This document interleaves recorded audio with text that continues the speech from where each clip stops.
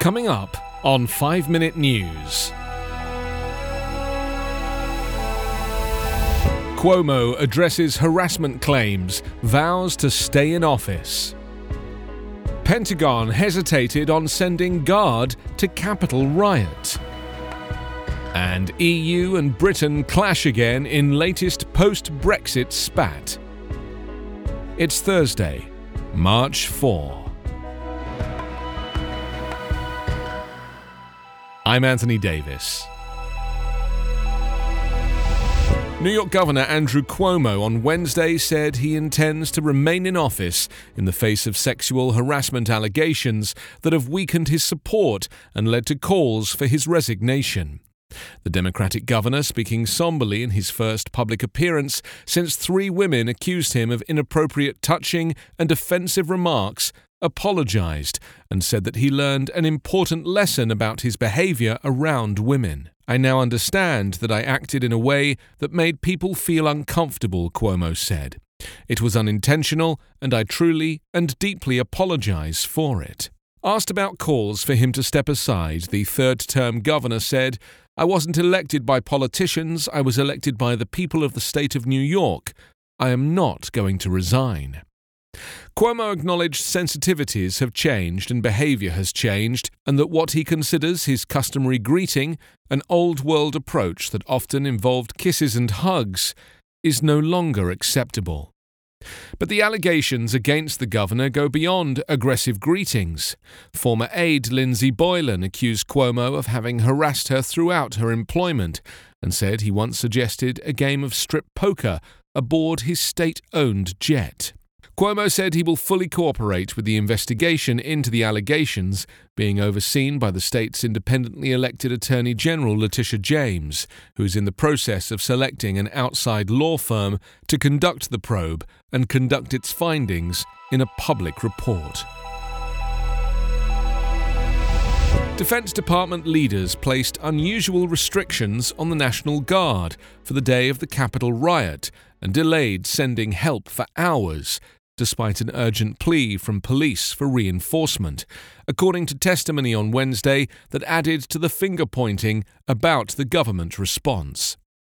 Major General William Walker, commanding general of the District of Columbia National Guard, told senators that the then Chief of Capitol Police requested military support in a voice cracking with emotion in a 1:49 p.m. call as rioters began pushing toward the Capitol.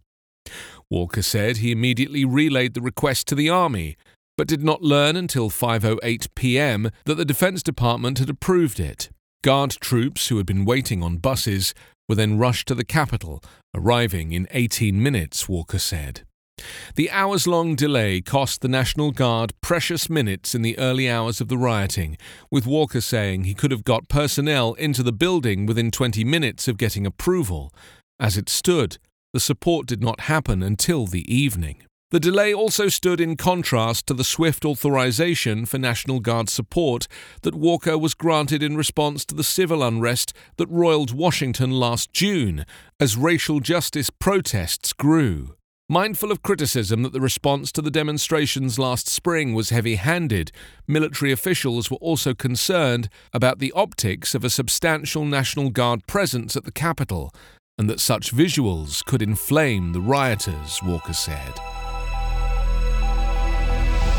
The European Union said on Wednesday that Britain's unilateral action on trade rules will breach international law and is threatening legal action as post-Brexit tensions continue to escalate between the two sides. Commission Vice President Maros Sefcovic said in a statement that the UK's decision to unilaterally extend a grace period on checks for goods moving between Britain and Northern Ireland amounts to a violation of the so-called Northern Ireland Protocol. The protocol was designed to ensure an open border between Northern Ireland and the Irish Republic after Brexit. This is the second time that the UK government is set to breach international law, Sefcovic said. This also constitutes a clear departure from the constructive approach that has prevailed up until now. The EU's anger was sparked by the British government's decision to extend until October a grace period for checks on agri-food entering Northern Ireland that was set to expire at the end of the month. In September last year, the UK had already upset the 27-nation bloc when it considered, and then backpedalled, legislation that would have given Boris Johnson's government the power to override part of the Brexit withdrawal agreement relating to Northern Ireland.